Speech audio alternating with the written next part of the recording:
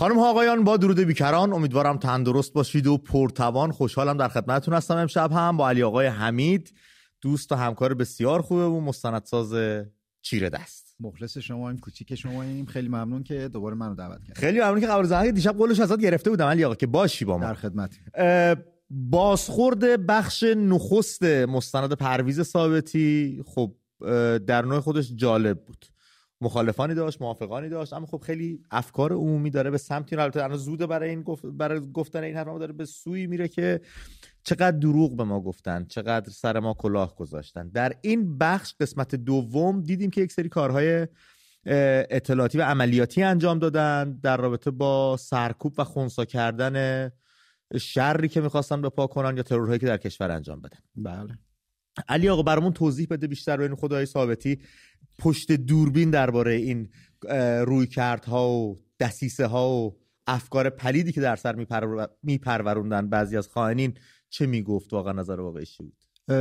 ببین اول راجع به این موضوع که گفتی مخالف موافق، من نمیدونم یه نفر حالا مثلا جمهوری اسلامی رو میفهمم مخالف این باشه، ولی ایرونیا به هر حال تاریخ معاصر یه فردی که در مقام بالایی بوده، مقام امنیتی بالایی داشته و صحبت نکرده، الان شبیه یک تاریخ شفاهیه، داره روایت خودش رو از تاریخ معاصر ایران دوره‌ای که مسئولیت داشته میگه. من فکر می‌کنم همه موافق باشن که بشنون، به هر حال میشنون، حالا یا موافقشی یا مخالفشی یا میپذیری یا نمیپذیری. برای این مخالف بودن رو من نمیفهمم.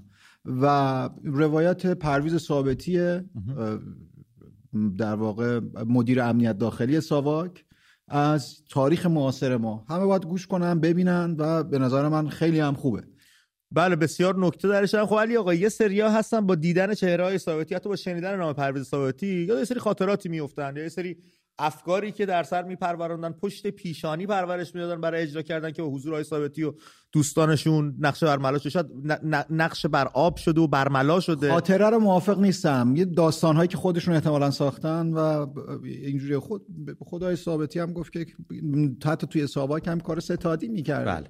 و یعنی مدیر بوده. من منظور صحبت اینه که یه سریا با حب و بغض به قضیه نگاه میکنن و مخالفتشون هم هیچ اون یه بحث دیگه ای. ولی اون که مخاطب عام میخواد ببینه و بشنوه از یه آدمی که مسئول بوده، شما الان این امکان رو نداری. خیلی از افرادی که دوره در واقع سلطنت پهلوی توی حکومت بودن الان دیگه نیستن و آقای ثابتی به هر حال پذیرفته الان بیاد حرف بزنه و این خیلی به نظر من مهمه و روایت دست اولی هم داره میده. شما از روایت در این سطح از کسی نشنیدین از مقامات دولت شاهنشاهی ایران و برای همین خیلی مهمه. نقش آقای ثابتی خیلی مهمه، ولی اونو میفهمم اونایی که حب و بغض دارن و در واقع ماجرای دشمنیشون با کلا نظام سابق 57 دیگه هنوز یا همون مود موندند و این دشمنی ایدئولوژیکشون هنوز باقی مونده و اون روایت هایی که خودشون ساختند و به نسل ما و نسل بعد از ما تزریق کردن تمام این سالها، خب نگرانن که همه اینا فرو بپاشه دیگه. بله.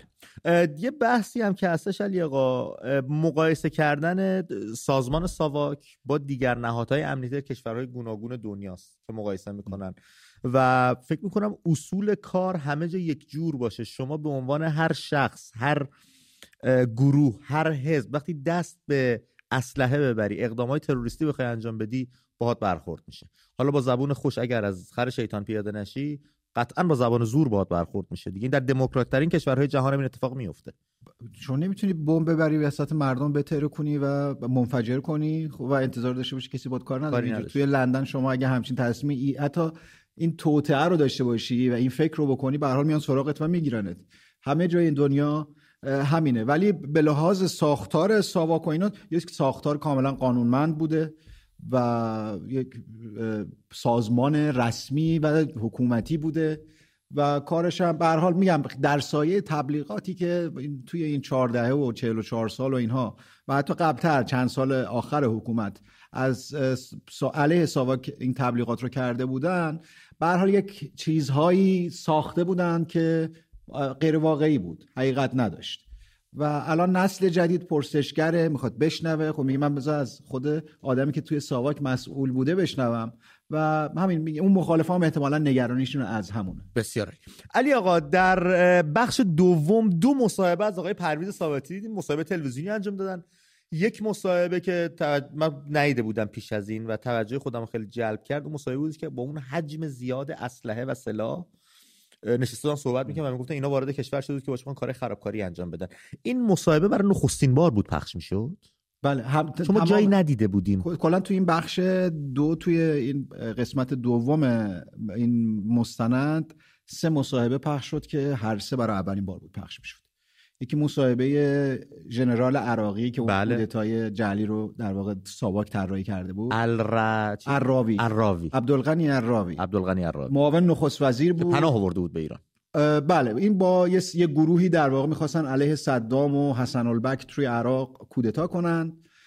دستگاه در واقع امنیت خارجی ساواک، بخش خارجی ساواک که تیمسار معتضد بود اون موقع رئیسش، به اینا کمک کرده بودن که علیه صدام و اینا کودتا کنن. اون موقع به هر حال بعثی‌ها تازه اومده بودن سر کار و با ایران دشمن بودن، تجزیه طلبا رو کمک میکردن اینور اونور. تیمور بختیار رو آورده بودن داشتن باش کار میکردن، علیه ایران به هر حال داشتن کار میکردن و ساواک هم در واقع رفته بود که کمک کنه از مخالفان بعثی‌ها که عراوی دیگه عالی رتبه ترینشون بود و گفتن دیگه آقای ثابتی کودتا لو میره. بله. و بعد از لو رفتن موفق میشن که عراوی و چند نفر دیگر رو خارج کنن از عراق و بیارن به ایران. و ایران که اومدن یه مصاحبه تلویزیونی انجام داده آقای عراوی که دیدیم، که اون رو برای اولین بار دیدیم. بله. بعد از اون مصاحبه اولی که آقای ثابتی 2 دی ماه سال 49 انجام میدن با اون همون تصویری که اسلحه ها و اینها بود. بله. و تصویر وحشتناکی بود علی آقا. این همه سلاحی که تیمور میفرستاد در واقع. من با خودم داشتم فکر میکردم اگر این حجم اسلحه توزیع میشد بین اون آدمای مثلا آدمای ساواک نبودن، ایدئولوژیست و آدمایی که نه میهن نه ملت براشون مهم، فقط دنبال ایدئولوژی خودشون بودن، چه صحنه خونباری میتونست رقم بخوره در جای میهن. اصلا عراق پول میداده که و اسلحه میداده که ایران رو ناامن کنه، اینا بیان بمبگذاری کنن، ترور کنن، توی ایران یک بی‌ثباتی به وجود بیارن. ولی خب ساواک این رو فهمیده بود، نفوذ کرده بود و همه اینها. حساب کن دیگه اگه این اسلحه به جای ساواک واقعا دست گروه‌های همون خرابکار اونجوری میافتاد، خب خیلی وضع فرق می‌کرد.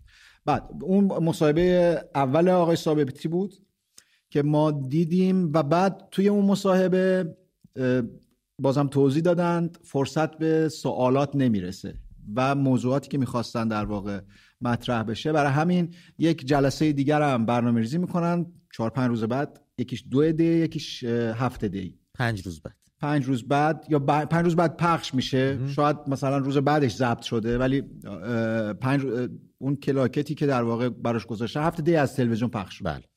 7 دی 1349 اون مصاحبه برای اولین بار پخش شد.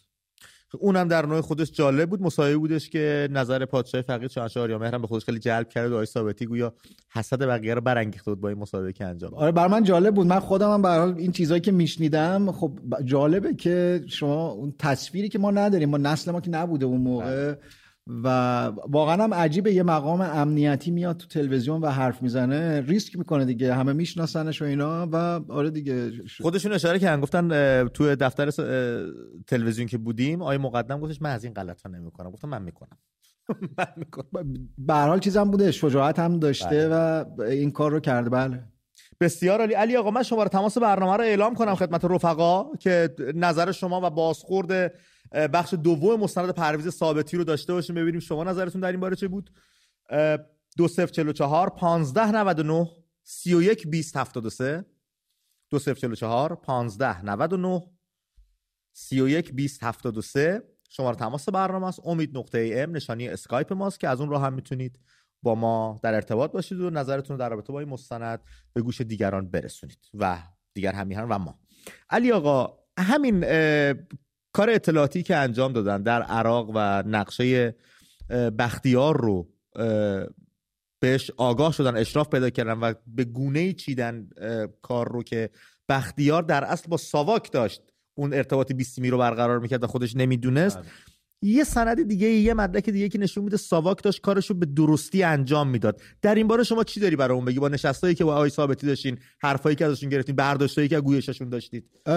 ما به هر حال به خاطر محدودیت مستند یه سری کاراکترهایی که گفتند 18 شبکه رو دور بختیار، تیمور بختیار، ساواک چیده بود.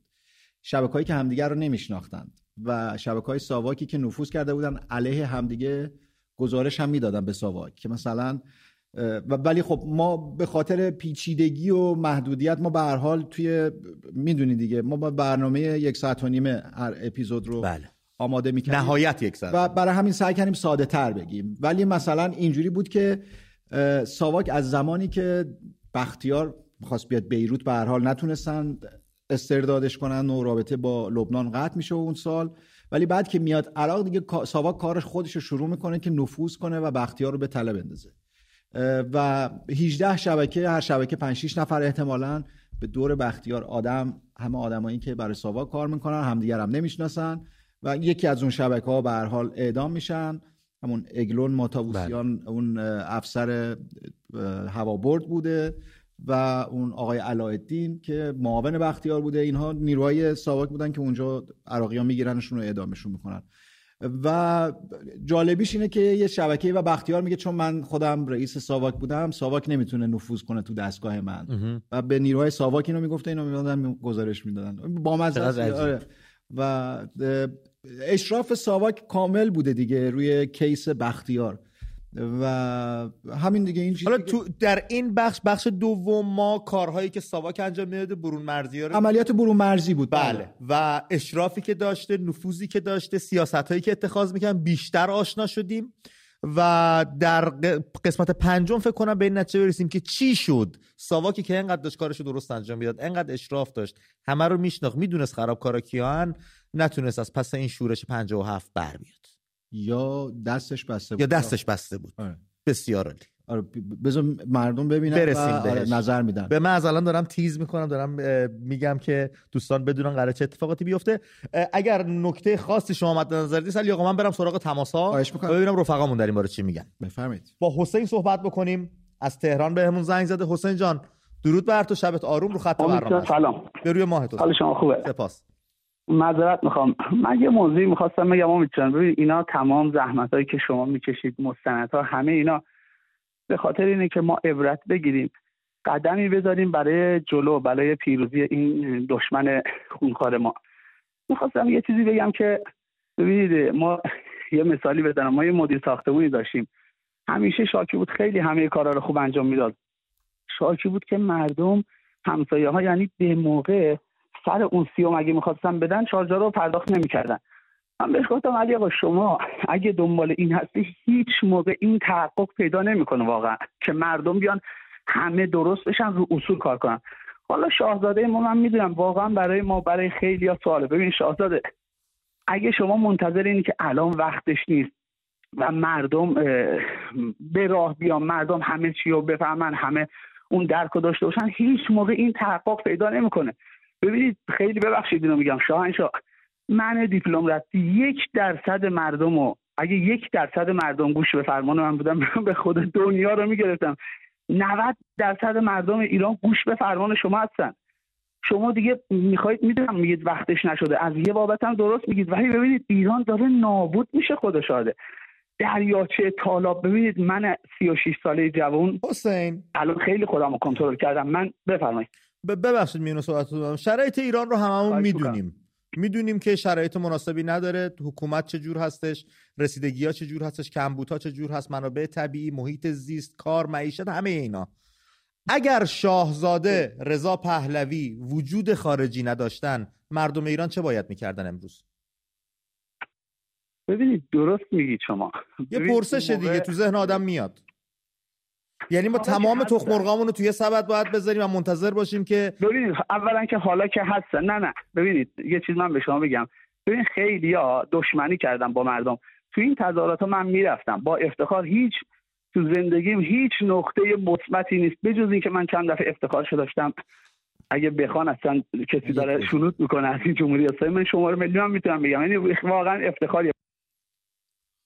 نه خب قطع شد تماسمون پرید. من اجازه هستی توضیح بدم؟ من منظور تو رو فهمیدم که متوجه شدی منظورم چی بود؟ می‌خواستی در واقع خودتو وکیل مدافع شیطان کنی و بگی اصلا حساب کن ما حتی شاهزاده هم نداشتیم، ولی به هر حال ما این سرمایه ملی ماست. شاهزاده سرمایه ملی ما. بله 100%. و مردم هم اینو میدونن و انتظارایی دارن. حالا ما باید، من فکر میکنم، یعنی نظر منه که انتظارهای مردم باید معقول باشه، در حد معقول باشه. اینکه شاهزاده چی کار میتونه بکنه، دارن تلاششون رو میکنن، قطعا من مطمئنم دارن هر راهی هر کمکی میتونن بکنن برای خودشون و برای مردم. ولی ماجرا اینه که این انتظارات نباید غیر واقعی باشه. آخه از شاهزاده مثلا نمیدونم چه انتظاری میره الان. دقیقا من نیتم از مطرح کردن این پرسش این بودش که شاهزاده بارها گفتن مردم باید پویاییشون رو داشته باشن، احزاب رو تشکیل بدن، صحنه سیاسی رو پر بکنن، به کارشون برسن. من هم مانند یک چتر هر کمکی از دستم بر بیاد انجام میدم، حالا هر کس هر گرشی هستش. چون ایشون بازیگر اصلی حالا هستن. ما به عنوان مردم ایران آیا کار خودمون رو، اون سهم خودمون رو به درستی انجام میدیم که از شاهزاده انتظار داریم کارش رو انجام بده؟ اونم یه مسئله‌ایه، اینم یه بحثیه دیگه. وظیفه کمک به مردم، هدایت مردم بر عهده نخب سیاسی، اون نخبه‌های سیاسی، اون گروه‌های سیاسی. نخب و خیلی خوب. آره عربی بود، عربی گفت. عالی گفتی. و میگم اونا این وظیفه رو دارن و حالا باید این کار رو بکنن. ماجرا اینه که شاهزاده چون به هر حال شاهزاده است و همه انتظارها از ایشونه. من ولی فکر می‌کنم این وظیفه گروه‌های سیاسی، حتی گروه‌های مشروطه‌خواه یا جمهوری‌خواه، همه اینها اگر میخوان گذر کنن از این حکومت، به نظر من باید راهکار سیاسی بدن، ارائه بدن و اون موقع از این سرمایه ملی که شاهزاده است میشه به خوبی استفاده کرد. ولی همینجوری همه انتظارها از شاهزاده باشه، شاهزاده چی کار میتونه بکنه به تنهایی؟ بسیار عالی. مرسی که منظور منم متوجه شدی. علی توضیح. آره نه من فهمیدم منظورت، مخلصیم. دم شما گرم. نیکا به همون زنگ زده از کرج. نیکا جان درود بر تو، رو خط برنامه هستی. سلام خدمت شما امید جان. من با سنی که دارم خودم یه تاریخم. بله. و آخرین دیدار شاهنشاه و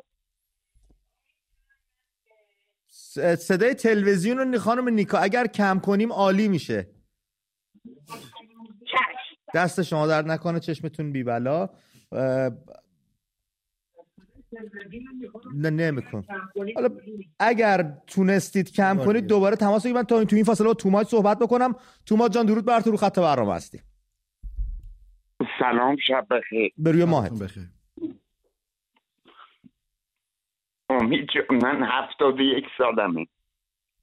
بله در خدمتتون هستیم. زنده باشید و تندرست. فقط منو قطع نکن. من چرا باید این کارو بکنم؟ در خدمتیم، بفرمایید. قربونت برم. من 71 سالمه. اون رژیمم هر شب کاباره بودم. به. یا با کارایی یا مولن روش یا میامی. خب یا شکوفه نو. ولی از این دوستت که داره صحبت میکنه همون اول برنامه گفت از 57ها. من 57ام. من 57ام. ثابت میکنم که حیف نمیتونیم ناسزا بگیم، دریوری بگیم. یه دفترچه به کارتر فوش میدادم. ما کاری نبودیم. شما آدم فهیم هستی. ما سیاه لشکر بودیم. همه میگن من نرفتم تو انقلاب. میاد روش نمیشه بگه من رفتم. من رفتم تو انقلاب. ولی امروز میبینم ما هیچ کاره بودیم. ما سیاه لشکر بودیم. مرزی کردی؟ با همین نقش سیاهی لشکر رو ایفا کردن به جریان 50 یا همون 57 که علی آقا بهش اشاره کردن، خب دامن زدید دیگه، ندونسته و نخواسته. نه اتفاقا من منظورم اتفاقا امثال ایشون نیست. یا مردمی که میگم دامن زدن، حمایت کردن اون جریان فکری رو. گروه‌های سیاسی که همچنان فکر میکنن 57 اتفاقی که افتاد اتفاق درستی بود. منظور اونا 57 یعنی کسی که هنوز دل داره در اون انقلاب سال 57. نه گفتم ناسزا نمیتونیم بگیم. بعدا می‌دیدی که یه دفترچه 200 میگفتن. البته امشب عالی جناب ثابتی یه دونه رو آنلاک کردن برامون. اون رژیم من هر شب میرفتم کاباره، شبای جمعه نمیرفتم. میگی کجا میرفتی؟ میرفتم مهدیه کافی. چرا؟ چون ما یه رگ و ریشه مسلمانی داشتیم. سواد اونجوری نداشتیم ببینیم امام حسین و امام حسن و تقی و نقی چیکار میکنن. میرفتیم شبای جمعه پای منبر حاج آقا کافی سر چهار امیریه. خب یکی از این شبا که من رفته بودم خونه دوستم که زعفرانیه بود، اون گفت تو نه اینکه میری کاواره نه به اینکه میری توی منبر کافی مهدیه کافی، چجوریه؟ گفتم اینجا هم من معتاد شدم. گفت برای چی؟ گفتم برای چاخانایی که این میگه. یه جوری میگفت های های های های امام زمان رو من دیدم، امام زمان اومد. آقای امید خان بین مردمی که اونجا بودن، اونایی که میرفتن مهدی کافی، از اردبیل، از کاشان، از سمنان، از دامغان، از اصفهان، از بوشهر، از زاهدان، از شهر، همه جای ایران با اتوبوس میمدن اونجا، تپه‌های پول رو مینداختن تو این پیسته ها. یه وانت نیسان صبح آقای کافی پول میبرد، یه وانت نیسان. اگه شما اگه میتونستی 1 تومنشو بگیری از اینا. بله من پدر بزرگم همیشه میگفت، جناب پدر بزرگم همیشه میگفت آخوند جماعت یه گوله آتیش کف دستش بذاری بهت پس نمیده، چه برسه به مملکت. اما خب میگم ندونسته ناآگاهانه حرکاتی انجام دادن پدران من، نسل شما، که 2 نسل 3 نسل و حالا خدا میدونه چند نسل دیگر رو به خاک سیاه نشوندن. و اگر ما جوونا میایم میگیم 57 یا چرا اینجوری کردن، خواهش میکنم بهتون بر نخوره. یه کاری کردید، میهن، ملت، آینده، همه چیه ما به فنا رفته. ولی بازم امید جان یه نکته دیگه، کسایی که به هر حال اون انقلابو کردن، تو اون حالا شورش هر چی اسمشو میخوای بذاری شرکت داشتن و الان به این رسیدن که اشتباه بود و ابراز پشیمونی میکنن، به نظر من اینا اتفاقا شایسته احترامن. علی آقا مسئله با اوناییه که کماکان پافشاری دارن بر روی اون اشتباه. ولی اون کسایی هم که ابراز پشیمونی میکنن جای احترام داره، این شجاعتی که به خرج میدن، ولی جای بخشیده شدن نداره. برای اینکه با ابراز پشیمونی کردن اونا نه زمان به عقب برمیگرده، نه نسل من و همیهنای من فلاکت در میان. به اندازه سهمی که داشته، مثلا من میدونم تو خدا بیامرز آقای خویی رو خیلی دوست داشتی. بله اسماعیل خان خویی، ایشون هم مثلا از اونایی بود که این شجاعت. اما همیشه این بحثم باهاش داشتیم دیگه و به دلم نمیگرفت، میگفت بله راست میگید ما نباید میکردیم. من بهشون احترام میذاشتم چون این شجاعت رو داشت، جزء معدود نخبه‌های در واقع سیاسی و جزء کانون نویسندگان بودن و اینا که واقعا اعتراف کردن به اون اشتباه و میگفت ما اشتباه کردیم. بقیه دوستان ایشون نمیکنن این حرفا نمیزنن، هنوز اصرار دارن روی اون.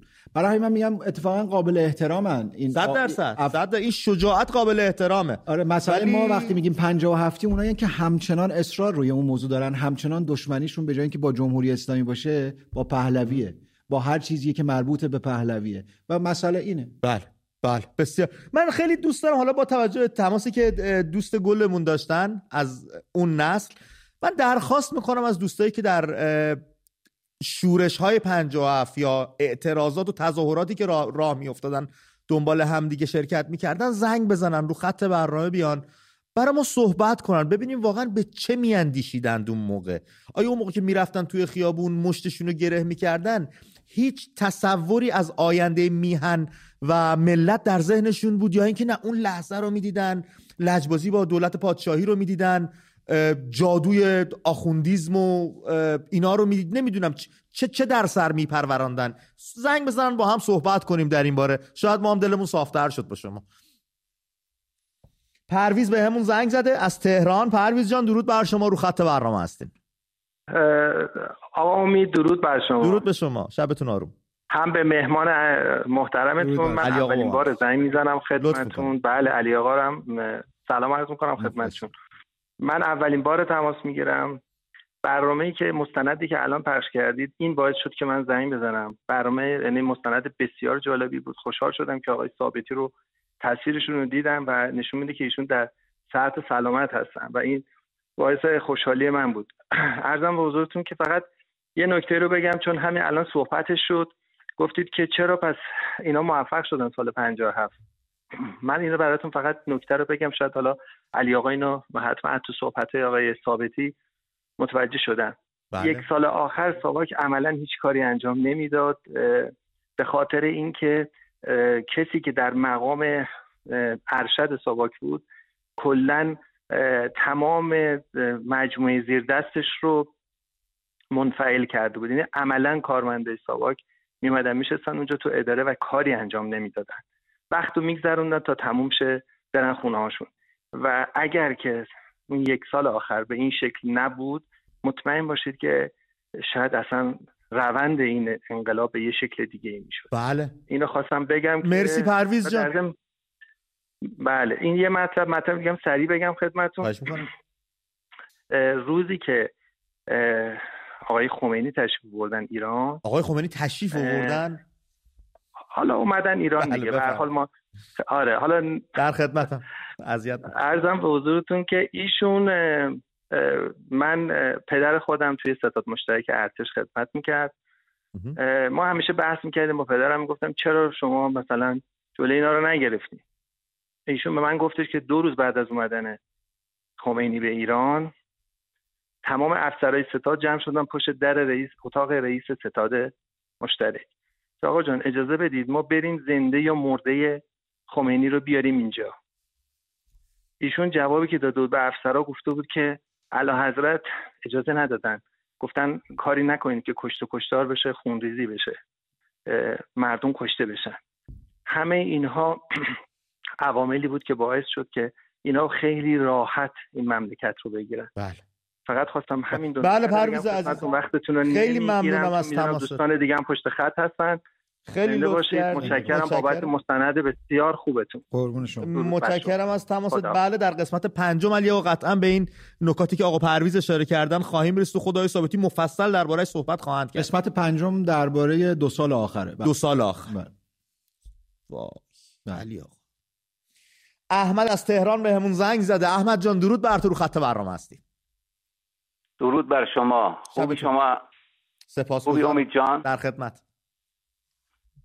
درود بر شما. خوبی امید جان؟ سلامتی؟ مرسی. صدای منو دارید؟ بله صدای در خدمت. میشنویم شما رو. ما هم رسا صدای شما رو داریم. علی آقا زحمت کشیده بود، خیلی ممنون، تشکر میکنم ازشون. قربون شما. مرسی. خدمت شما عرض کنم که من در سال همون 57 یه اطلاعیه از ساواک، مقام عالی رتبه ساواک به یه مقام پایینتر ساواک، یه برگه‌ای دست من رسیده بود. بله. که نوشته بود که من زیرش خط کشیدم بعد از 45 سال. نوشته بود کاری نکنید که مملکت ما بر دست مشتی ملای از خدا بیخبر بیفتد که اینها وابسته به بیگانه‌اند و مملکت رو به باد فنا میدن.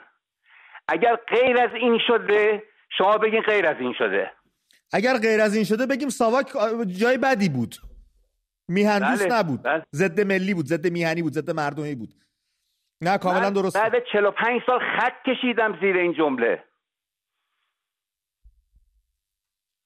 بله احمد آقا خیلی ممنونم از تماستون و اینکه این نکته رو گوشزد کردین. همین که پادشاه فقیدمون شاهنشاه آریامهر نمیخواستن حمام خون را بیفته، مردم خودشون رو قتل عام بکنن، درسته. همینم که ساواک یک سازمانی بودش که میخواست خرابکاری ها، بمبگذاری ها و به آشوب کشیدن جامعه رو سرکوب بکنه و نه چیز دیگه. هم حرف درستی و این دو شاید در کنار هم دیگه. علی آقا قسمت 5 ببین. نه اتفاقا ماجرا اینه، به هر حال پادشاه مخالف هر گونه خشونتی بود. وظیفه یک پادشاه هم هست که جلوی خشونت رو بگیره اگر قراره به خشونت، و اون به نظر من اقدام اشتباهی نبود و یه چیزی که میشه بهش افتخار کرد. بله. ولی ماجرا اینه که میشد این شورش رو، هر چیزی رو کنترل کرد و متاسفانه اشتباهاتی شد به دلیل حالا بعضی از تصمیمات بعضی افراد که نشد دیگه. حالا توی قسمت 5 اتفاقا خیلی به این موضوع پرداخته میشه. من فکر میکنم من قسمت 5 فکر میکنم برای مردم ملموس‌تره دیگه، خود راجع به اون واقعه اصلیه. درست. و توی اون به این همین موضوعات پرداخته خواهد شد. قسمت‌های دیگه بیشتر راجع به خود اقدامات صحبت. قسمت سوم هم فکر می‌کنم جذابیت‌های خاص خودش رو برای همیهنانمون داشته باشه. اون داستانایی که همه میپرسن، حالا به تو پیام میدن که اونم میگید اینو میگید و اینها، یکم رو به آخر برنامه، ولی 90% آخر راجع به قسمت سوم ما هم صحبت کنیم. اوکی. ولی 90% اون چیزایی که ازت میخوان همون تو قسمت‌های سوم و چهارمه. بسیار عالی، سپاسگزارم علی آقا. بریم شیراز. علی آقا بریم با توماج صحبت بکنیم. از شیراز بهمون زنگ زده. توماج جان درود بر تو، رو خط برنامه هستی. امید جان سلام. به روی ماهت برادر. خوب هستید؟ سپاس. می‌خواستم راجع به تماس اول دومتون صحبت کنم، راجع به شاهنشاه 700. بله.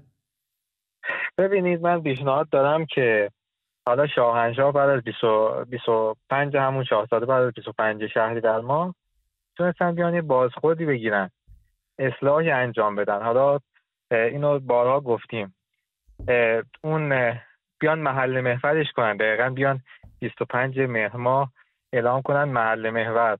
دوباره بازخورد نداشتیم، یه اصلاحاتی انجام بدن. مثلا 1 ماه بعد دقیقاً دوباره بیان اعلام کنن هر کسی مثلا در به منزل خودش. همینطوری 1 ماه به 1 ماه یه برنامه‌ریزی باشه، یه مدیریتی بشه، بتونیم ما حکومت رو تحت فشار بذاریم. حالا وسط این 1 ماه هم مثلا میتونن هفته‌ای 1 ساعت بیان سخنرانی کنن، بالاخره انگیزه بدن به مردم، نقاط قوت و نقاط ضعف رو بشمرن که حالا تعداد مردم از نظر نقاط قوت بیشتره. حالا من کار به شاهزاده هم ندارم، هر کسی میتونه اون رهبری رو بر عهده بگیره. حالا قبلا آقا مازیار میگفت مدیران میانی، شاهزاده کسی رو به عنوان مدیر میانی معرفی نکرد که بخواد کاریو بر عهده بگیره. متوجه میشید؟ اینو خیلی میتونن با یه روند ساده‌ای اصلاح کنن، دوباره بازخورد بگیرن، بره مرحله بعدی بیان مردم رو سقف خونه‌هاشون شعار بدن، چه می‌دونم چراغ رو روشن بذارن، چراغ رو خاموش کنن. این به مراتب همینجور ادامه پیدا کنه، یه روند دورانی تا به نتیجه‌ای برسیم. به نظر من میشه خیلی اقدامگراتر عمل کرد. بله.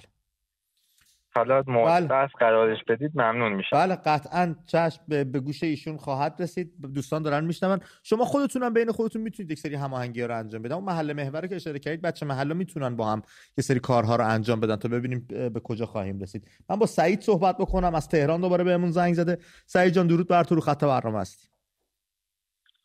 سلام امید جان. به روی ماهت سعید جان. حال شما حالت خوبه؟ سپاسگزارم. من می‌خواستم یه خاطره یا تعریف کنم برای کسایی که سال 57 میگن ما نمیدونستیم و اطلاع نداشتیم و بله. ما تو نظام آباد زندگی میکردیم. مادر من اصلا سواد نداشت. اون زمان 6-7 تا برادر بودیم، هممون شر و شیطون. در رو میبست ساعت 6-7 شب، قفل میکرد، به هیچ عنوان نمیذاشت یه نفر ما بره بیرون. فردا صبح 10 تا مطلق هم اهالی میشنیدیم ها که میگفتن آره تظاهرات دیشب نبودیم، ما نه فلانجا راهپیمایی کردیم. الان خیلی خوشحالم که مادر من با اینکه سواد نداشت اما میفهمید. چطور این همه آدم نمیفهمیدن؟ خیلیا بودن که تو همون محل موقعی که انقلاب کردن بعدن رفتن جزو سادام مجاهدین، اعدامشون کردن، تو زندانی کشیدن، ناپدید شدن. اصلا مردم متنفر از اون دست آدما. چرا انقلاب کردیم؟ چه مشکلی داشتیم؟ این عجیبه برای من. خیلی جای پرسش داره سعید. آخه ندونستن هم نداره دیگه. رساله خمینی که بود میشد مطالعه کرد، صحبت‌های خمینی مصاحبه هاش بود، خیلی راحت و واقعا اصلا مشکلی نبود که بیان یه چیز عجیب و غریبی بود. معلوم بود. ببین هر حکومتی زیبایی‌هایی داره. اون دوران چقدر ما زیبایی داشتیم. بله یه مقدار بله. خیلی ممنونم سعید عزیز از تماست. پرسشیه که هم نسلان من هم دارن میپرسن، یا نسل‌های گوناگون، یا اون کسایی که اون دوره ساکت بودن، به این تظاهرات نپیوستن، تو خونه ها نشستن. سوالی که در ذهن میپرورونن علی آقا که نونت نبود، آبت نبود، یه مقدار حالا مشکلات توی نیم قرن پیش تو اون جغرافیای خاورمیانه، کشوری که با همسایه‌های محاصره شده بود که هیچ کدوم شرایط مناسبی نداشتن. ما هم کم و کاستیایی داشتیم. گل و بلبل همیشه همه جای دنیا نیستش، ولی ما مسیر درستی رو پیش رو گرفته بودیم و اگر دوستان اون موقع زمان برای اصلاحات میذاشتن شاید الان قضیه خیلی فرق میکرد. اما خب به هر روی. وحید به همون زنگ زده. وحید جان درود بر تو، رو خط برنامه هستی. سلام، خوبی آقا امید؟ خسته نباشی. مرسی. ممنون. آمد تشکر میکنم از مهمون عزیزتون که این مستند رو پخش کردن. بعد ما از 38 سالم از تهران زنگ میزنم. بله. اصلا تو زمان انقلاب هم زنده نبودن، هنوز به دنیا هم نیومده بودن. بله. بعد یه چیزایی تو افکار ما به وجود آورده بودن، گفته بودن که مثلا اینطوری آقای ثابتی ناخونا رو میکشه، آقای ثابتی شکنجهگر بوده. الان یه چیزی اصلا رو شده که اصلا آقای ثابتی همین برنامه‌ای که خودت گفتی اصلا فکر اداری داشته. یعنی من از علی آقای عزیز خواهش میکنم اگه این مستند ایشون ترتیب دادن تا آخرش از آقای ثابتی همه سوالا رو بپرسن. همین اتفاق افتاده. آقای ثابتی که این آقای ثابتی اصلا بنده خدا یه آدم خیلی خوبی بوده، ملیگرا بوده، وطن پرست بوده و تمام این کارهایی که میکرده کارهای خوبی بوده که مثلا برای ملت و ایران انجام میداده. بله و یک وظیفه‌ای بر دوش داشتن، اون هم این بوده که خرابکارها رو شناسایی بکنن، شبکه‌هاشون رو بشناسن، باهاشون برخورد بکنن، شده زبانی، شده به راه راست دستشون بکنن، اگر نه به زبان زور، اما خب میهن و مملکت رو یک پارچه در ثبات نگه دارن. وظیفه‌شون بوده این کار رو انجام بدن و فکر می‌کنم تا اونجایی که از دستشون باز بود به خوبی از عهده این وظیفه بر اومدن. بله، ولی دوستمون به نکته درستی رو اشاره کردن که این حملاتی که به آقای ثابتی میشد و میشه هنوز بعضی این همون 57ها الان آقای ثابتی خودشون دارن میگن کار ستادی میکرد، اصلا کار عملیاتی و اینا. عصبانیت اینا بیشتر به خاطر همین چهره بودنشونه. ثابتی شده بود چهره ساواک و میومد مصاحبه میداد، 4 تا 5 تا مصاحبه داده و با روزنامه ها حرف میزد و بیشتر عصبانیتشون از اونه. هر کی هم از ساواک تونستن اینا گرفتن اعدام کردن اول انقلاب. بله. تیمسار نصیری رو تیربارون کردن، پاکروان رو تیربارون کردن و خیلی از کارمندان ساواک رو. ولی هنوز دلشون آروم نگرفته. آره دیگه، دلشون آروم نگرفته که چرا ثابتی رو نتونستن تیربارون کنن. احتمالاً همینه. ولی ماجرا اینه که ثابتی آدمیه که کار عملیاتی اصلا نمی‌کرده، سیاستگزار بوده تو ساواک و اما عصبانیتشون بیشتر از همیناست. مرسی از توضیحات علی آقا. سری به رشت بزنیم، با آقا مرتضی صحبت کنیم. زحمت کشتن بهمون زنگ زدن. مرتضی جان درود بر تو، رو خط برنامه هستی. شب تارو. درود بر شما. بعد شما و علی آقا سلام. من راجع به همین 57 ها راستش می‌خواستم صحبت کنم. میشنویم که اشکال نداره. الو. بله علی آقا مرتضی داریم میشنویم، بفرمایید. بله، در مورد همین 57 ها که میگم ما اون موقع اومدیم تو خیابون و حالا گول خوردن هر چیزی بود مشکل نداره، ولی الان چرا نمیان؟ همین بازنشسته الان گول نخورد. برای نه، به خاطر بازنشستگیشون همیشه میان تو خیابون. خب الان چرا با ما همراه نمیشن؟ ما بارها شده بودش که همون موقع شلوغی‌ها بود و اینا رفته بودیم، حتی به اینا میگفتیم جواب ما رو نمیدادن، با اون بد برخورد میکردن. من تو خود رشت جلوی تامین اجتماعی وقتی شلوغ شده بودش چند هفته پیش بود رفته بودم، به هر کدومشون میگفتیم خیلی راحت میگفتن نه اونطوری میان ما رو میگیرن. ما خواستم اون چیز دیگه است. البته براشون بدم نشده، هر کدوم اون موقعی که جوان بودن اشغالشون کردن، زمان شاه بود. بعد از اونم دیگه زندگی و ازدواج و اینا دیگه نمیتونستن اشغال کنن، واسه خودشون زمین و خونه و ملک و همه چی هم دارن. ما جوونا هستیم که دهه 60 ها مخصوصا که اصلا الان من خودم 39 سالمه، بعد مثلا مستاجرم، حقوقم هم بالاست، ولی اصلا نمیتونم خونه بخرم، حتی رهنم نمیتونم کنم. خب واسه اونا بد نشد. بله. البته بگم پدر مادر خودم هم همینطوری بودن. بله.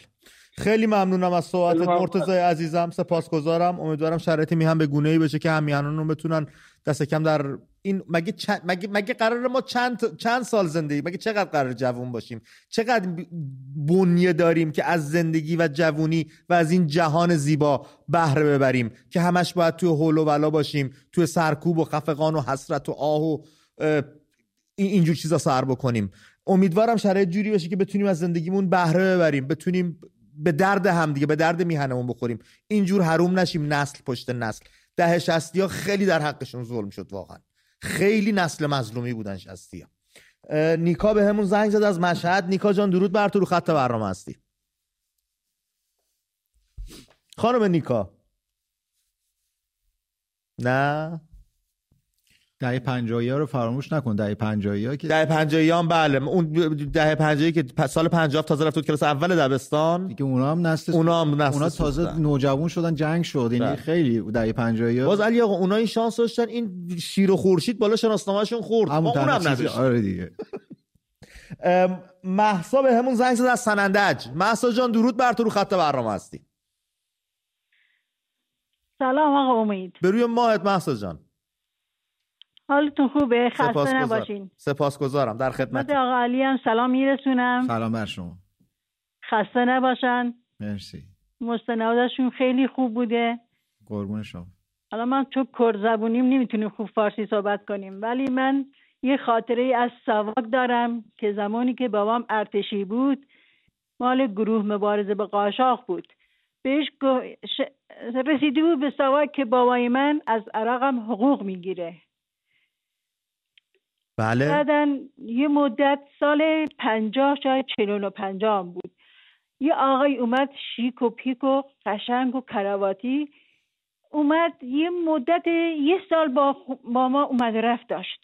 بابام چون اسب داشت، مال گروه مبارزه با قاچاق بود، اسب داشت. بله. به خاطر اسب بابام هی می اومد نهار سر وقت می اومد خونمون که ببینه ما چی میخوریم، چه کار میکنیم، چه بلند میشیم. 7 تا بچه داشتیم، خواهر برادر بودیم. بعد دیگه این آقای می اومد با محبت می نشست با ما غذا میخورد. یه اتاقی دیگه داشتیم، اصلا حسیر زیرمون بود، یه فرشای همدانی زیرمون بود. بعد میرفت رو حسیر میخوابید، اتاقی دیگه میخوابید اونجا، خودش هم زن و بچه داشت. بعد می اومد اندازه یه سال اومد. بعد که دیگه نیومد و با بابام میرفت از سواری و اینا، دیگه فهمیدیم که اینا گفتن آقای فلانی از عراق هم حقوق میگیره. مشخص شد واسهشون که ما چجور زندگی میکنیم، رو گلیم زندگی میکنیم، چی میخوریم، چجور بلند میشیم. بله. از این حرفا. واقعا اون آقا خیلی انسان بود. بله. خیلی یه آقای با شخصیت، جوون. خانم مهسا، عوض بگم شما خیلی شیرین داری فارسی صحبت میکنی و اصلا این لهجه کردی یه جوری انگار با قلبشون کردا صحبت میکنن، خیلی دوست داشتنیه. آره عزیزم، قربونت برم. عالیه. بعدن بابای من انقلاب که شد، من که ارتشی هم بود، بازنشسته شده بود، اون تلویزیونی که بست نذار ما نگاه نکردیم. به خدا تا موقعی که فوت شد بابام سال 88 خونه بابام تلویزیون نداشتن. می اومد خونه ما هم که ازدواج کرده بودیم، میگفت خاموش کنین تا من میرم خونه، تا من برمیگردم تلویزیون نگاه نکنین. اینجور آدمی بود. بله. اصلا خانواده ما تو این انقلاب هیچ کدوم مخصوصا از به خاطر بابام جرئت نمی‌کردیم بریم. هیچ کدومون شرکت نکردیم. بابام هم اصلا گریه میکرد. همیشه تا اون که فوت کرد این خاطرات رو واسه ما تعریف میکرد و گریه میکرد. روحشون شاد. روحشون شاد. اگه دروغ بگم. بله میتونم حدس بزنم. خیلی قربونتون برم. خسته نباشین. خیلی درود ویژه ما رو به مردم سنندج برسونید. قربون شما. خیلی ممنونم. اون موقع می اومدن تحقیق میکردن، اگر برچسبی انگی به کسی زده میشد اینجور می اومدن با مهربونی که این خاطرات رو از خودشون به جا میذارن. الان میرن میکشن، بعد میگن بقیه هم بکشید که ثابت کنیم اونو ما نکشتیم. این روی کردهاست دیگه، فرق کرده. علی آقا راجع به لوگو ساواک هم من خیلی دوستش دارم. اصلا باب تتوه به نظر من. تمام المان‌های ایرانی رو داره و راجع به لوگو تتو طراحیش و ایدهش از آقای ثابتی چیزی پرسیدید شما که از کجا اومد، کی طراحی کرد، چه ذهنیتی پشت این لوگو راستش بود؟ نپرسیدم، ولی در واقع چیزی که خودم یه سرچی کردم و یه اطلاعات اونجوری کلی دارم. بگو در جریان باشیم. علی آقا نه ولی بر همونجور که گفتی، ببین ماجرا اینه که این کاملا ایرونیه. بله. مثلا شبیه نقش نگاره‌های تخت جمشید و اینهاست. بله. اون چهره و اون بالها و خورشید. ببینید کشور ما کشور شیر و خورشیده دیگه. بله. و یه تاجم که تاج پهلوی. بله. بعد از آیین میترایی و زرتشت و خورشید و همه چیزو در بر میگیره قشنگ کلا. خیلی ایرانیه دیگه. خیلی ایرانیه. خیلی دوستش دارم من این لوگو رو، واقعا به دل میشینه. بریم با آریان صحبت بکنیم، از پرند به همون زنگ زده. آریان عزیز، درود بر تو، رو خط برنامه هستی. درود بر شما امید جان، شبتون خوش. سپاسگزارم. خدا قوت.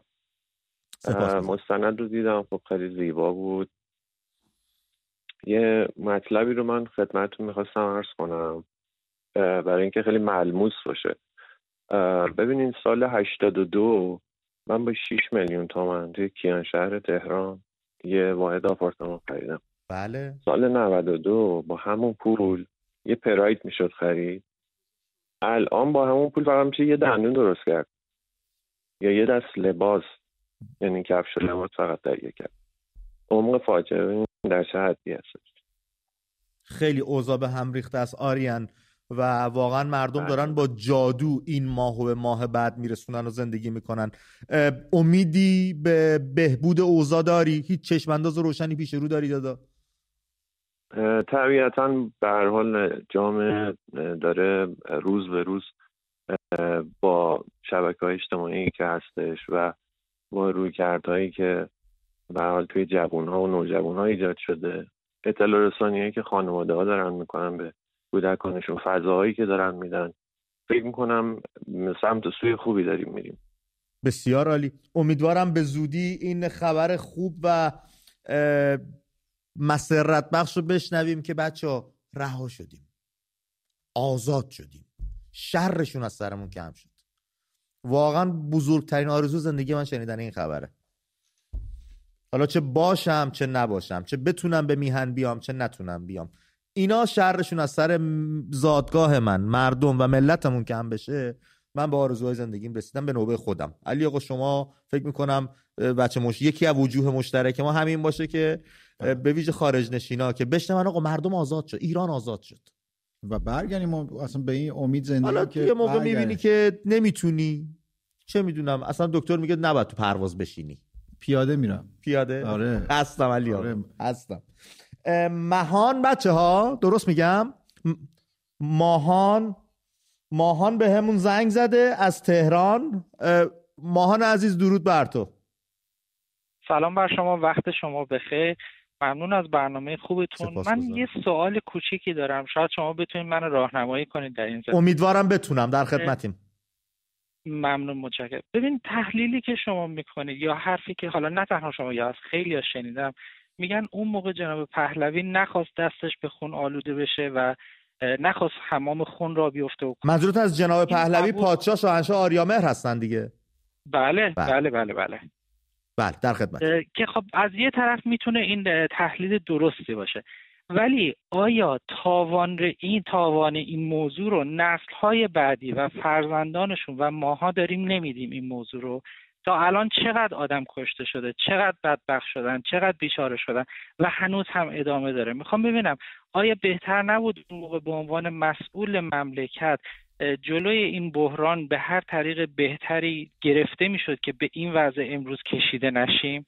بله ممنون میشم اگه پاسخ بله حتما علی آقا. الان من میگم چون با آقای ثابتی هم نشست داشتن و ساعت‌ها گفتگو کردن، نه فارغ از گفتگوی من اصلا کاری به اون گفتگو نداره. تاوان به هر حال ما تاوان کاری رو که مردم توی سال 57 کردن داریم میدیم. بله. پادشاه به نظر من اگر دستشون به خون آلوده میشد و نخواستن این کار رو بکنن، ممکن بود که چه میدونم همین دوستمون بگه چرا این کارو کرد. یعنی به هر حال اون بهترین تصمیمی که فکر میکرد خودشون انجام دادن. ماجرا اینه که ما تاوان نمیدونم مثلا خانواده شما اون موقع این دوستمون کجا بودن. این سوال رو بعد از خانوادهشون بپرسن اگر توی اون شورش حضور داشتن، که ما داریم تاوان کار شما رو میدیم، تاوان ریختن شما و به هم زدن همه چی. ببین یه نظمی توی مملکت بود و اینا به هم زدن. من احساس میکنم حالا طبیعتا میشه قضاوت کرد، هر کی یک نگاه تاریخی هم داره و من فکر میکنم که کاری که اون موقع پادشاه کرد، کار که به اونجا رسیده بود، کار ارزشمندیه و همینه که الان هنوز مردم اسم پهلوی رو صدا. اگر کشتار شده بود اون موقع، بله. اینجوری نبود که الان مردم دوباره این کار بکنن. الان مثلا یه آدمی مثل بشار اسد هر کاری بکنه کشتار کرده، صدها هزار سوری کشته شدن و این آدم دیگه نمیتونه یه آدم یا همین علی خامنه‌ای و دار و دسته. علی آقا اینا که بدتر دیگه. من توی ایران، حالا توی کیس ایران که به نظر من نظام سیاسی در واقع مبتنی بر ایدئولوژی اسلامی به خصوص دیگه هیچ وقت بر نمیگره، حداقل تا 1-2 قرن دیگه مردم از این خلاص شن. من فکر نمی کنم دیگه ایرانی ها همچین تجربه بسیار تلخ و دردناکی داشتن و این یه بار برای همیشه بود. ایران یک کیس دیگه است. ولی منظورم اینه، اینکه الان نام پهلوی اگر به خوشنامی ازش ذکر میشه به خاطر اینه که به هر حال اون هم یک بخشی از کاراکتری که ساخته شده از پهلوی نخواست مردمش رو و فکر نمی کنم بشه یک پادشاهی رو به خاطر نیکوکاری مؤاخذه کرد. به خاطر پایبندی به اصول اخلاقی و عشقی که به ملتش داشت مؤاخذه بگی تو چرا نکشتی که من امروز راحت زندگی کنم. اینو نمیشه بگی. به جای سوال کردن از کسایی که خودشون مسبب اون اتفاق بودن، ولی یعنی بعد شما از اون 50-70 ها بپرسی آقا چرا شما رفتی این کارو کردی؟ چرا از کسی این پرسی که چرا نکشتی؟ یعنی و علی آقا به لحاظ تاریخی هم ثابت شد به هممون که حکومت اسلامی و دینی چه فجایعی در پی خواهد داشت. این تجربه‌ای بود که ما با خون جوانانمون به دست آوردیم. اگر این حکومت کمونیستی هم میشد بازم همین میشد. آره بله. این ایدئولوژی خطرناکه. بله. ایرانی‌ها دیگه سمت اون نمیرن. ما تنها شانسمون همین یه حکومت ایرانیه، ملیه. هیچ چیز دیگه ای نباید داشته باشیم. بله. مثل بقیه کشورها، مثل انگلیسی‌ها، مثل آمریکایی‌ها، ما ایدئولوژی اینجور ایدئولوژی اصلا برای کشور ما نیست. هیچ وقت هم نبوده.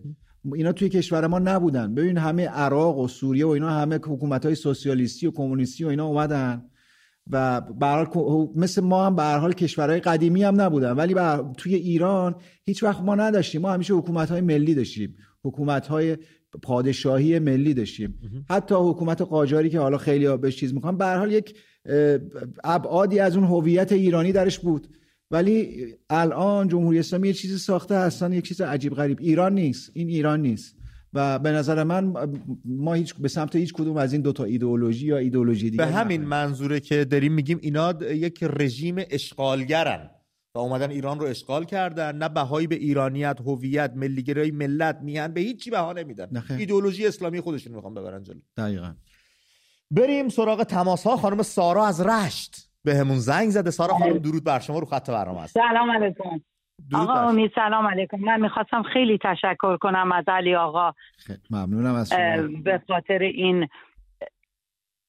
خیلی تشکر کنم از علی آقا به خاطر این مستند عالی که درست کردن و از شما. حالا من 73 سالمه و ایرانی هستم و از نظر شما گناهکار. من میخوام دقیقاً شما درسته که چون من واقعا عاشق سازندگی های پهلوی بودم، ولی آقا امید ببینین شما در کشوری زندگی میکنین که ما هم زندگی میکردیم، نیازهای اولیه‌مون عالی تامین شده بود، مسکن، غذا، سفر. ولی ببینین وقتی که شما فرهیخته میشین، وقتی که میرین به طرف تمدن، بعد آزادی بیان میخواین، بعد آزادی روزنامه میخواین، بعد آزادی حزب میخواین. من کارمند بودم، فوق لیسانسم بودم، اومدم دفتر رو گذاشتم جلو، نوشتن گفتن بیا مینویسی ایران نوین. من عاشق شاه بودم هنوزم، ولی میگفتن یا مینویسی ایران نوین یا اینکه حالا نمیدونم بیرونم میکردن یا نه.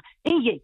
دو اینکه یک دونه روزنامه نبود که سانسور نبود. ببینید این البته نفی نمیکنه سازندگی شاه رو، ولی شاه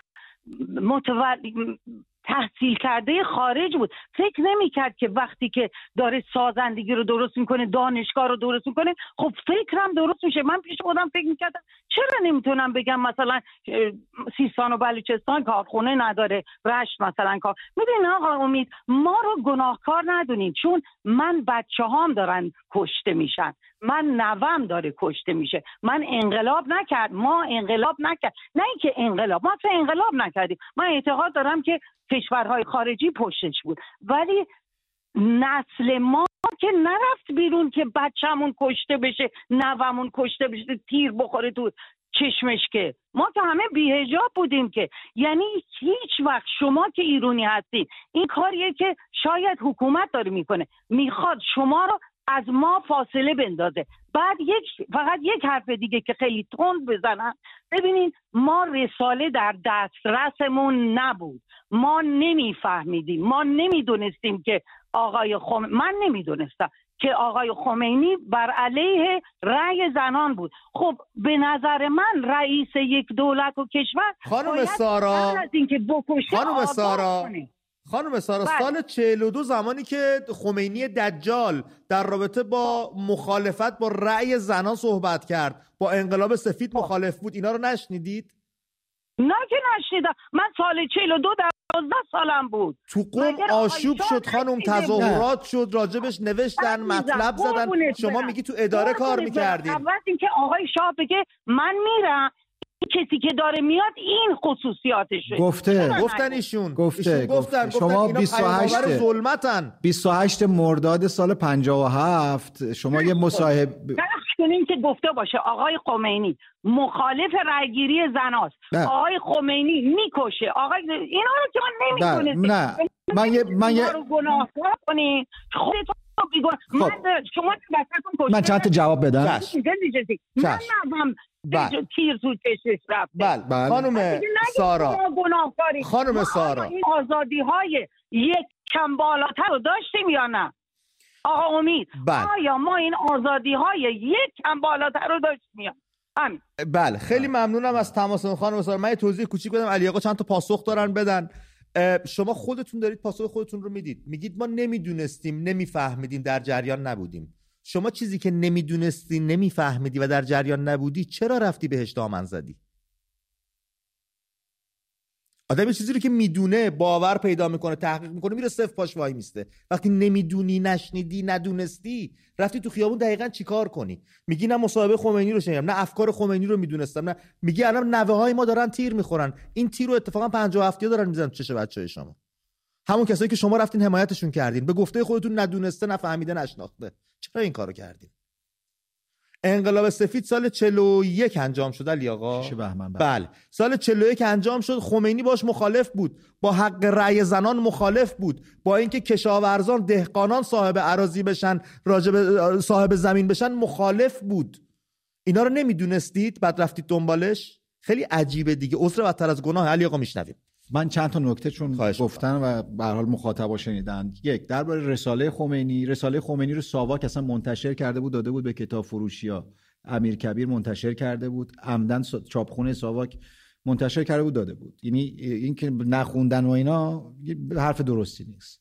موضوع دوم راجع به احزاب که ایشون فرمودن که به من گفتن حزب ایران نوین. همزمان با حزب ایران نوین حزب مردم یه حزب دیگه ای بود که خیلی عضوش بودن، حزب پان ایرانی است. اینا همه نماینده داشتن تو مجلس. اینجوری نیست که مجبور کنن کسی بره فلان حزب.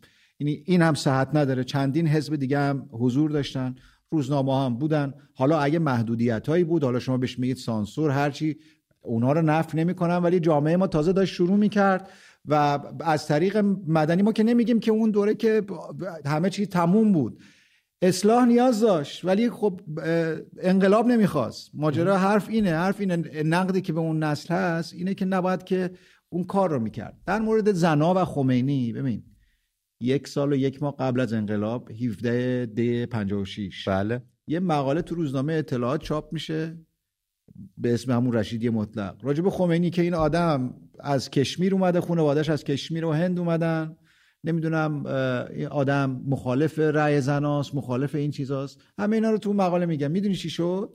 ریختن تو خیابون توی قم، همین نسل همین دوستمون ریختن تو خیابون، بانک‌ها و حزب رستاخیز و اینا رو آتش زدن، 6-7 نفرم کشته شدن. بعد از اون این جرقه انقلاب شد اصلا که چرا به خمینی، راجع به خمینی این چیزو نوشته شده. بعدش توی تبریز 40 همون واقعه قم دوباره چیز شد، چند نفر اونجا کشته شدن، دوباره بانک و سینما و همه اینا رو آتش زدن. همینجور این 40 که میگفتن 40 این اعتراضات بود یعنی حرف علیه خمینی رو این نسل قبول نمی‌کرد. همین خانومی که میگن من نمیدونم، شما برید مقاله 17 دی سال 56 روزنامه اطلاعات به اسم رشیدی مطلق چاپ شده دیگه، ارتجاع نمیدونم سرخ و سیاه. و تحمل نداشتن. حالا شما نقدتون اینه و چیزای ببین ماجرا من میفهمم میخواین توجیه کنید اشتباهی که شده، مهمترین راحت ترین راه اینه که قبول کنید اشتباه کردیم، فریب خوردید، اوکی، مسئولیت قبول کنید و نسل جدید، نسل ما، نسل بعد از ما، نسلی که الان دهه 70 یا 80 که الان تو خیابون اونا دارن کشته میشن توسط حکومتی که شما سر کار آوردید، ازش حمایت کنید. یعنی کمترین کاری که اون نسلی که حضور داشت اون ماجرا این کارو بکنه. بله جبران مافات میگن. بله جبران مافات میشه کرد، میشه حمایت کرد و اینی که بپذیرید خیلی دردش برای هم نسلای من و نسلای تازه تر خوردنی تره تا اینکه بیاید بگید نه آقا شما حق ندارید راجع به اینو بگید، ما نمیدونستیم. که شد عذر بدتر از گناه. که خانم پگاه به همون زنگ زدن از تهران. خانم پگاه درود بر شما، رو خط برنامه هستید. الو سلام آقا امید. به روی ماهتون خانم. وقتتون بخیر. من خیلی خوشحالم صدای شما رو میشنوم. جبلوگویی قطع شدی خانم پگاه. منم خیلی خوشحال بودم شما تماس گرفته بودید، اما متاسفانه قسمت نبود صحبتمون به درازا بکشه. وحید به همون زنگ زد، دوباره شماره گیری کنید ممنون میشم. وحید زنگ زد از تهران. وحید رو خط برنامه هستی، شب تاروم. سلام امید جان. بریو ماهت وحید جان. ارادت دارم، خسته نباش. من زنگ زدم یه تشکر کنم ازتون از برنامه‌های خیلی جذاب و جالبی که ساختید. نه تنها این مستند جناب ثابتی، تک تک مستندایی که شما ساختید، تمام تک تک کارهایی که کردید زیبا، روشنگرانه، آگاه کننده و یه رسالتی رو امید جان گردنت گذاشته. من یکی از کسایی بودم که شما این برنامه‌های شادی که اجرا می‌کردی یه مقدار به خاطر تم مذهبی که داشتم یه مقدار مخالفت بودم، ولی یه ارادت خاصی بهت پیدا کردم. خیلی مخلصم. واقعا اینو میگم، خواهشی که دارم این روشنگری رو ادامه بدید. مطمئن باشید هر کسی یه وجدانی داره. یه دردی به وجود همه میفته، یه دردی بذارید باور نکنم، بذارید نفهمن چی شده، اصلا مهم نیست. مهم اینه که اگه شما میبینید امروز تغییر ایجاد شده، امروز این روشنگری شماست. من با یکی دو تا از مستندهای زیبای شما تونستم عقیده پدر خودم رو نسبت به شهبانو، نسبت به شاهنشاه عوض کنم. شکر. خواهش میکنم امید جان، خواهش میکنم. مردم ما تو فشارن. کسایی رو میشناسم سالی 1 کیلو گوشت نمیتونن بخورن. کسایی رو میشناسم امید جان اینجا تو مضیقه. من خودم جزو قشر قوی این جامعه بودم. هر روز دارم ضعیفتر میشم. آدمایی رو میبینم، من یه مجموعه 300 نفری رو دارم، به خاطر حفظش همه کار دارم میکنم تا فرش زیر پام طلای زنم، ماشین زیر پام، همه رو دارم میدم میره مجموعم بمونه. تو مجموعم کسایی هستن شب میشه لنگ 100,000 تومان پول رفت آمدشونن. امید جان بمونید، خواهش میکنم. این رسالتی که خودت با دستای خودت گذاشتی به گردنت ادامه بده. این روشنگری یا قطعا یه روز جواب میده. ما نمیخوایم کسی اشتباهش رو قبول کنه یا قبول نکنه. یه وجدان داره، یه روز میتونه قبول کنه، میتونه قبول نکنه. ولی یه جوون 40 ساله‌ای مثل من بعد 30 سال کار کردن، 30 سال سگدو زدن، تشنه و گرسنه مونده. هیچ کاری هم نمیتونیم بکنیم، دستمون هم به هیچ جا بند نیست، صدای هیچ کس هم شاید به هیچ جا نرسه. ولی این روشنگری‌ها یه روز جواب خودش رو خواهد داد امید جان. یه روزی شما این رسالتی که اومد به گردنتون مطمئن باشید جواب میگیرید. عشقت، اون اشکایی که میریزی، اون عشقی که به وطن داری همیشه دل منو به درد میاره. وحید گفتی 40 سالته نه؟ بله. پس نبودی در جریان 57. تو هم پاسوس شدی، تو هم قربانی هستی. خدا رو شکر متاسفانه نبودی. درست. تو هم نسل ما دهه 60.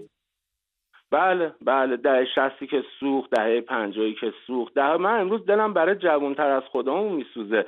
ما حداقل یه چیزایی رو دیدیم، یه روزایی رو داشتیم. متاسفانه وحید یه پرسش، تو گفتی با مستندهای منوتو تونستی باورهای پدرتون نسبت به خاندان پهلوی به ویژه شهبانو و پادشاه فقید شاهنشاه آریامهر دگرگون کنی. پدر جزو مخالفان حکومت پادشاهی بودن و تو انقلاب شرکت کرده بودن؟ پدر من جزو کمیته بودم، پدر من جزو این نظام بودم، کمیته. پدر من 5 سال 6 سال بدون اینکه 1000 تومان حقوق بگیره برای جمهوری اسلامی فی سبیل الله هیچی. حتی یه روزی که مثلا ما یه خونه‌ای مثلا این که بهش داده بودن، یه ماشینی داده، اینا رو میبره میبخشه، بعد مادرم تعریف میکنه، میگه که چرا اینا رو برد، میگه آقا ما دیگه اینجا بس صاحب خونه ایم، صاحب همه چی، اینا برای مردم، اینا به ما نمیرسه. یه آینه موتوری جا مونده بود از اون زمان، من خودم رو تو اون نگاه میکردم، اون آینه موتورم پدرم برداشت انداخت دور، گفت این بیت المال، این نباید تو خونه ما بمونه، حتی یه آینه موتور. بله. ولی امروز پدر من با مایی 6-7 میلیون تومان حقوق بازنشستگی نمیتونه جواب خانواده‌اش رو بده، نمیتونه جواب بچه دانشجوش رو بده، نمیتونه جواب نوه و داماد و عروسش رو بده. ولی خدا رو شکر میگم مستندای زیباتون، آگاه کنندتون تونست تأثیر بذاره و قبول کرد. ببینید خیلی مهمه. آگاهی خیلی مهمه. آگاهی که اون روز شاید مردم کسی که امروز میان این خانم صداشو شنیدن، اون روز تحت هیجان همه کار کردن. میدونید چرا؟ چون شکمشون سیر بود. من اگه امروز نباشم فردا زن و بچم گرسنه‌ان. بله. فرصت این حرفا رو پیدا. و اینی که میگی شکمشون سیر بود، وحید خیلی ممنونم از تماست و اینکه با من دلت صاف شده از همه چی برام مهمتره. میگی شکمشون سیر بود، شرکت نفتی‌ها اعتصابات سراسری انجام داده بودن، 9 ماه اعتصاب کرده بودن، دولت پادشاهی حقوقشون رو میداد، همچنان حقوق میداد که به اعتصابات ادامه بدن و بر علیه صحبت کنن. خیلی عجیبه. بعد یه همچین دولتی رو شما اونجور با خفت و خاری از مملکت بیرون که اون حرفا رو زدن، اون آشوب رو برپا کردن و الان نشستن میگن چه کردیم. دکمه عقب هم نداره بزنیم برگرده عقب. و دست کم بیاید دست این نسل رو بگیرید، دست کم بیاید پشت این نسل بیستید، دست کم تا هستید کاری بکنید که جبران کرده باشید. به فنا دادید، به خاک دادید میهن و ملت رو. مبین از اصفهان به همون زنگ زده. مبین جان درود بر تو، رو خط برنامه هستی. سلام امید عزیزم. من یه بار دیگه زنگ زدم قطع شد. من سریع 2 تا نکته بگم. برو بریم. علی آقا در خدمت شما. یه تیکه از صحبت‌های این آقای عزیز، آقای پرویز ثابتی، عالی جناب ثابتی من بهش میگم و خیلی دیگه از دوستام. واقعا من اسم ایشونو توی چند وقت پیش توی یک کتابی که میخوندم باهاش آشنا شدم. یه جا گفتن که حالا دقیق جمله‌شو یادم نیست، فلانی به فلان شخص 5,000 تومان 10,000 تومان پول میداد، وقتی نداشت 5,000 پوند 10,000 پوند میداد. یعنی برگام ارزش پول اصلا منو یه لحظه شوک که 5,000 تومان 10,000 تومان کاملا مساوی بود با 5,000 پوند 10,000 پوند. بعد چند وقت پیش یه دونه پیام رفته بود واسه رفیق من که آقا فلان جا تو اصفهان 2 تا برند معروف کفش که تو دنیا معروفن 70% تخفیف خورده. من ذوق‌مرگ شدم، دویدم گفتم حالا دیگه هر چقدرم گرون باشه مثلا با 70% تخفیف میشه. رفتم گفتم که آقا این چند؟ گفت که این بوده 14 میلیون تومان، الان 70% تخفیف خورده شده 4 میلیون تومان. که قشنگ خداحافظی کردم اومدم بیرون. بعد یه چیزی من جواب این خانمو بدم.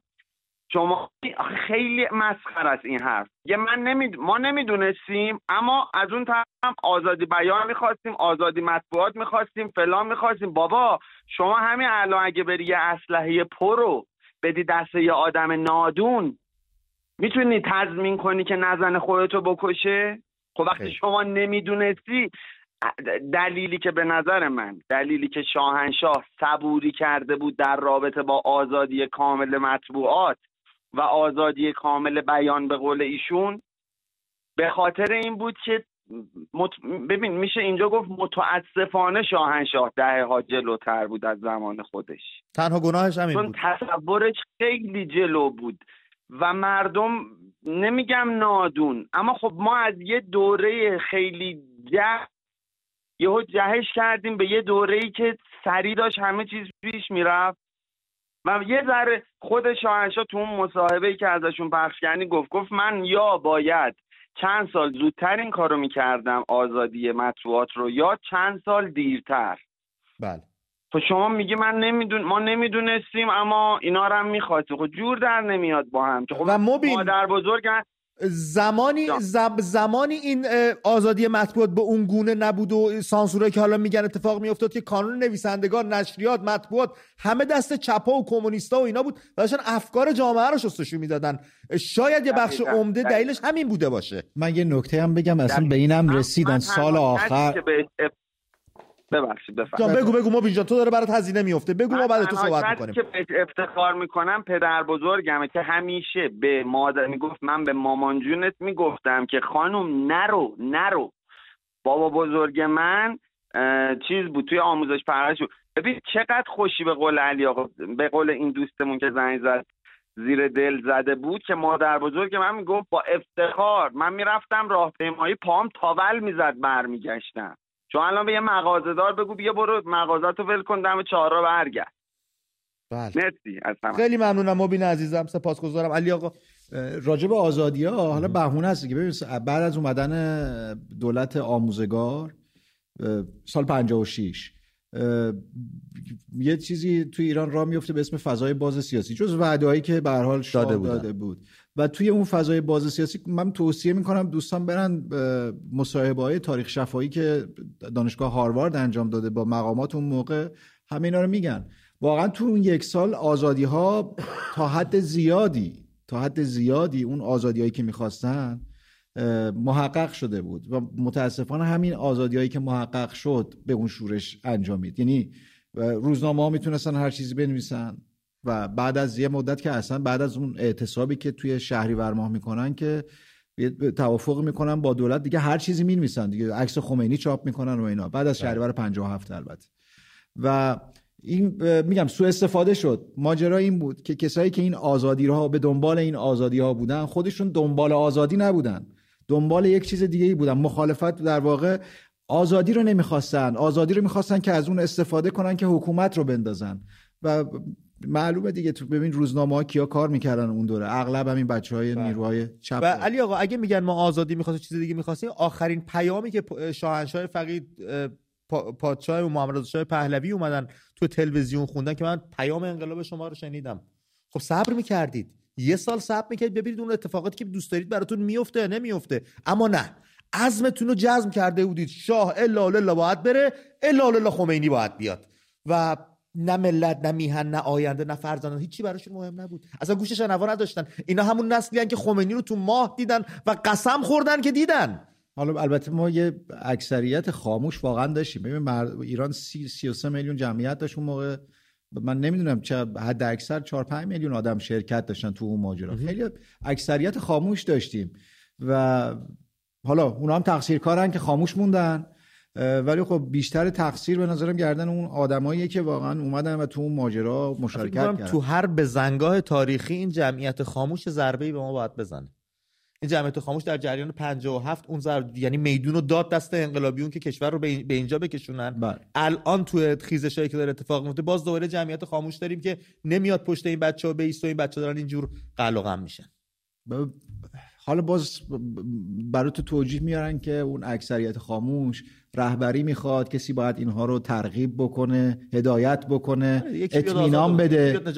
آره نه قابل درک هم هست یه بخشایش، باید اطمینان پیدا کنن که بیان به میدون. ولی توی اون دوره به هر حال خیلی اکثریت خاموش موندن.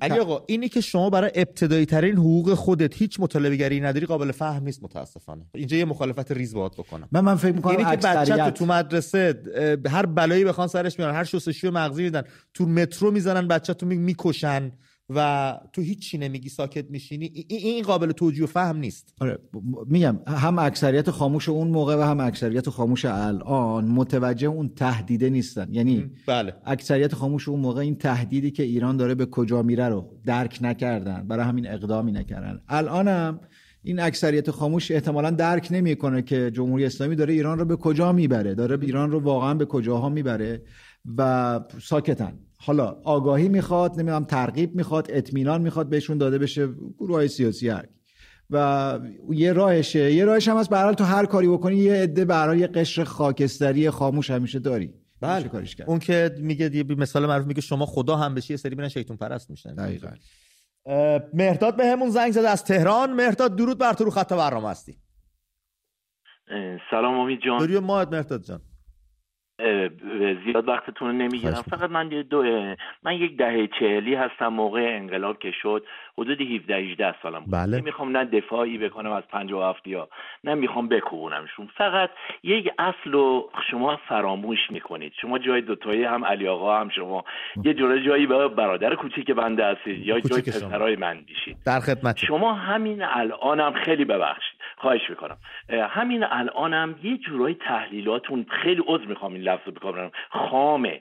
یعنی شما الان چه قشری پدر این رژیمی در آورده؟ قشر دهه 80 ما پر از هیجان ولی پر از خامی، پر از هیجان ولی پر از عدم اطلاعاتشون از کجا میاد؟ الان یک دنیای اینترنت پشت سرشونه. ما اون موقع که 17-18 ساله بودیم که میگیم نمیفهمیدیم، شما ما رو با جوانهای الان مقایسه میکنید، یه قشری پر از خوشی، پر از تفریح و خالی از هر گونه اطلاعات سیاسی، خالی از هر گونه اطلاعات جمعی، اطلاعات اجتماعی، پر از خوشی. الان آقای علی آقا میفهمن روزنامه زده اطلاعات، من اصلا نمیدونم خمینی رو با الف می‌نویسن یا با ز.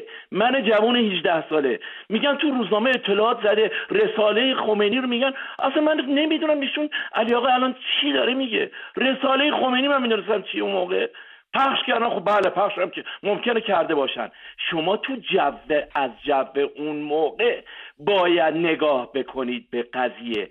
ما اصلا جریان حالا اینی از این، یعنی اصلا وقتی اون خانم از رشت گفتن اطلاع نداشتیم نمیدونستیم، بله جوان و پر از هیجان، پر از اشتیاق. ببینید 10 تا از همکلاسیاش دارن میرن تو خیابون، میره دنبالشون، میگفتن عکس خمینی تو ما، راستم میگه داره عکس خمینی تو ما میبینه. اصلا اینجوری در این حد عدم اطلاعات بود. و حالا بریم از اون ور. حالا این یه نکته آقای ثابتی رو که میفرمایید، من اصلا راجع به آقای ثابتی صحبتی ندارم. یک فرد مشخص محترم، ما با سیستم ساواک صحبت داریم، نه آقای ثابتی. آقای ثابتی اداری بودن، بله هیچی، اصلا همه شایعاتی هم پشت سرشون به دروغ یا غلط میگفتن. خیلی خوب، سیستمی که من اونجا میدونم و پدرم آموزش پرورشی بوده، امید جان، اجازه ی حرف زدن چه بد چه خوب نداریم. اصلا با الان قابل قیاس نیست. من قربون اون زمانم میرم، اشک میریزم برای اون زمان و رفاهی که داشتیم. ولی امید جان اصلا در حد الان نیست، اصلا قابل مقایسه نیست. ولی همون موقع هم شما الان دارین جوری بانمود میکنید که هر کی ساواک با خرابکارا نه قربون، هیچ کس اجازه نداشت انتقاد بکنه، هیچ کس اجازه نداشت. همه تو خوشی بودن، تو رفاه، انقدر تو خوشی و تو استخر و تو نمیدونم بزن و بکوب و برقص و خوشی بودیم که اصلا کسی سیاسی نبود. ولی اگه 2 نفرم سیاسی بودن، دودمانشون رو به باد دادن. امید جان ما دیدیم. مثال بزنید، مثال 2 تا پاکت اجازه بفرمایید. یه فرد زحمت کشیده، یک بار ایشون چون زبان عربیش هم خوب بود رفت مصر رو اومد، 1 ماه ما پدرمونه ندیدیم. 1 بار که اینو برده بودم ساواک، شما رفتی ارباب با عراق تماس داشتین چه بابا یه خورده این یعنی کسی نمیتونه اسلام تا کام حرف بزنه، ولی رفاه هم بود. بله اصلا قابل قیاس با الان نیست. یعنی ما داریم اشتباه با جنایت مقایسه میکنیم. الان جنایت، اون موقع اشتباه نگین، پر از اشتباه و بزرگترین اشتباه جناب شاهنشاه آریامهر، بزرگترین اشتباه. ما همیشه در تصور من بچه 18 ساله این بود ارتشی به این گندگی، نظامی به این محکمی چگونه میتواند. من باید چند تا نکته بگم. خوب دور گرفتم منظورم تمام شه که پاسخی بدم. شما بفرمایید علی آقا. ببین این دوستمون به هر حال خودشون ما رو متهم به خامی و تناقض میکنن ولی خودشون سرشار از این بودن. ماجرا اینه که آخرشون از ارتش و نمیدونم تحلیل وضعیت ارتش در اون موقع میگم ما خیلی گیرمون به این بود که چه ارتشی به این گندگی چرا فلان، و از اون ور خفقان ساواک ما رو اذیت میکرد و اینها. آزادی نبود، نمیشد نقد کرد، یعنی در حد نقد خودشون رو چیز میکنن. ولی از اون طرف میگم ما اصلا به این چیزا فکر نمی، ما چه میدونستیم خمینی با کدوم الف نوشته میشه. این یه تناقضیه. آدمی که به این حد از تحلیل رسیده که میخواد نقد سیاسی بکنه از سیستم، آدمی که داره نقد میکنه که وضعیت ساواک و برخوردش رو نمیدونم اینها تا کجا به هر حال هر جایی یه سیستم امنیتی داره، اون رو نقد میکنه، تحلیل میکنه، چه این آدمی نمیتونه بگه من نمیدونستم خمینی رو با الف مینویسن یا با نمیدونم چی. اما مطلب دوم، بحث ما اساسا راجع به اون 16-17 ساله ها 18 ساله های ناآگاه و خام و جو زده به قول این دوستمون نیست. ما منظورمون کسایی که خیلی روشن، اون 10,000 نفری که فیلماش هست دیگه، تو خیابون میریختن شعار یا مرگ یا خمینی و این حرفا و عکس خمینی و حکومت اسلامی میخوایم، اونا شعار میدادن و حرف اونان که اون اتفاق رو به وجود آوردن دیگه. اون آدمای ناآگاه و نوجوانای 16-17 ساله، حرف ما اون نیست. اگر ایشون جزو اون 16 ساله ها، ولی دفاعشون نشون میده که نه، سیاسی هستن، ولی سعی کردن که از موضع بی اطلاعی اول وارد بشن ولی بعد ما رو به جای دیگری بردن. یه آدمی که صاحب تحلیل و اینها. برای همین من فکر میکنم صداقت داشته باشیم دوست عزیز، هموطن عزیزم. اعتراف کنید که اشتباه کردید. مگه نمیگه اوضاع خوب بود، وضع خوب بود، نمیدونم مشکل سیاسی بود، نقد می‌خواستی بکنی دستگاه رو و براش تلاش می‌کردی، اصلاح می‌کردی اون سیستم رو. ولی اینکه بریزی همه چی رو به هم بریزی، بعد همه افسرهای ارتش رو اعدام کنی، نمیدونم همه سیستم رو به هم بریزی، تو کشور رو دادی به یه گروهایی که به اون وطن، به اون ایران اصلا باور نداشتن. یه عده‌شون که کمونیست بودن و طرفدار شوروی و نمیدونم جهان وطن بودن، این اسلامی‌ها هم که امتگرا و اصلا ایران براشون شهید پرور رو میگم. یعنی شما همچین خطای بزرگی کردید، الان ما رو متهم میکنید که ما چرا شما رو نقد میکنیم. نه، شما وظیفتونه که بپذیرید. کمترین وظیفه شما اینه که بپذیرید اشتباه کردید. علی آقا، انقلاب فرانسه 190 سال پیش از سال 79 اتفاق افتاد. به مراتب امکانات کمتر بود، تلویزیون نبود، چیزای دیگه نبود، اما خب اونها هم نیومدن اینجور بزنن زیرش بگن آقا ما نمیدونستیم. اتفاقا دانسته تحقیقاتشون انجام داده بودن، مطالعاتشون کرده بودن، با آگاهی انقلابی رو انجام دادن، نه اینجور سرسری و ناآگاهانه. به هر روی علی آقا، به این قضیه خرس و پنکه کی میرسیم تو این مستنده؟ حالا مثلا بی صبر منتظر دیدن خرسم. قسمت من عرض کردم، این همه این چیزایی که میپرسن که این کیه، اون کیه، این فلان، یه موضوعاتیه که همه تا هستی گفتم بپرسم. آره، قسمت 3 و 4. ولی این داستان پنکی که میگه قسمت 4. قسمت 4 بسیار عالی. بچه چقدر زمان داریم؟ من میتونم یه تلفن 1 دقیقه پایینه برای بیشتر؟ بسیاری. علی آقا، فردا شب در قسمت 3 ما چی قراره ببینیم؟